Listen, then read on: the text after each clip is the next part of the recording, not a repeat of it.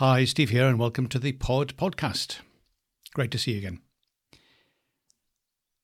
It's become slightly trendy to talk about finding your voice. I went through a phase when I kind of reacted against that. But I haven't lost my voice. I don't need to find it. And I actually realized that using your voice was the thing that was more important. We didn't have to don't concentrate on finding your voice, concentrate on using your voice. And then I realized that the complete picture, as far as I can see at the moment, because I've got open options there to change my mind. But at the moment, I think what it is that we find our voice by using it. What do people mean when they talk about finding your voice? Well, it's a style. It's a getting into your stride. It's finding a way of expressing yourself that you're comfortable with, that's consistent, that's repeatable. Finding your voice, finding what it is you want to say and how you want to say it. And that's something that we grow into. It is a process, isn't it? It's finding your voice. This thing of becoming who you are, of developing into the person that you want to become, and a voice that is able to communicate your message. It's partly becoming clearer about that message, about who you are, about what you think. Sometimes when you say things, you go, I'm not sure I really believe that. That's not quite what I meant, or I'm not sure that's the complete picture.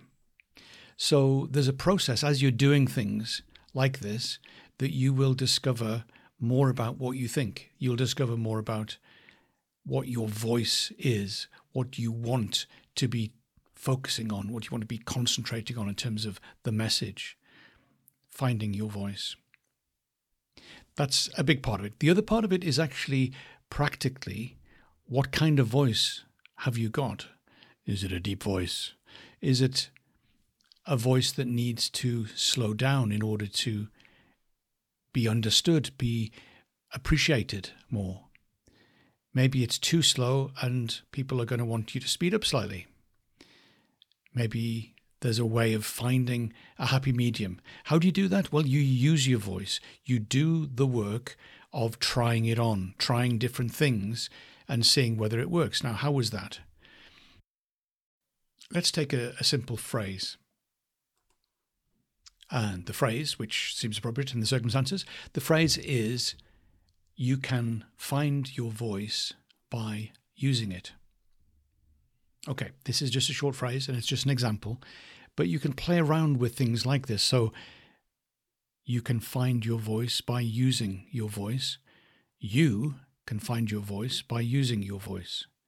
You can find your voice by using your voice. You can find your voice by using your voice. Do you see what I'm doing? Going through, and the stress then comes into the different words. So there's a focus on what it is that we're saying. And we put the stress in a different place. You can find your voice. You can find your voice. You can find.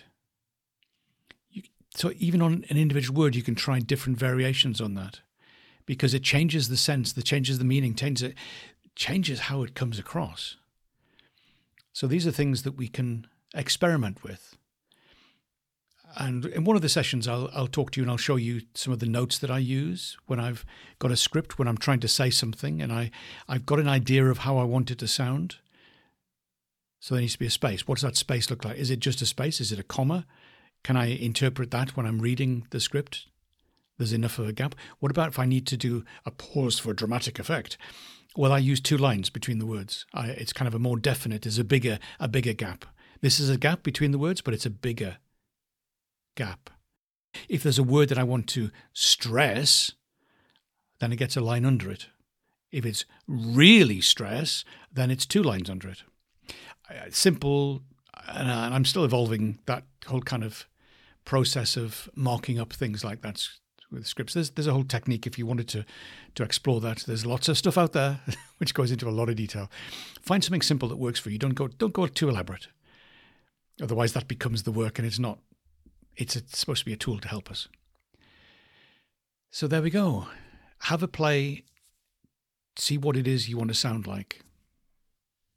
Have fun doing the exercises of reading something and telling a joke or a story.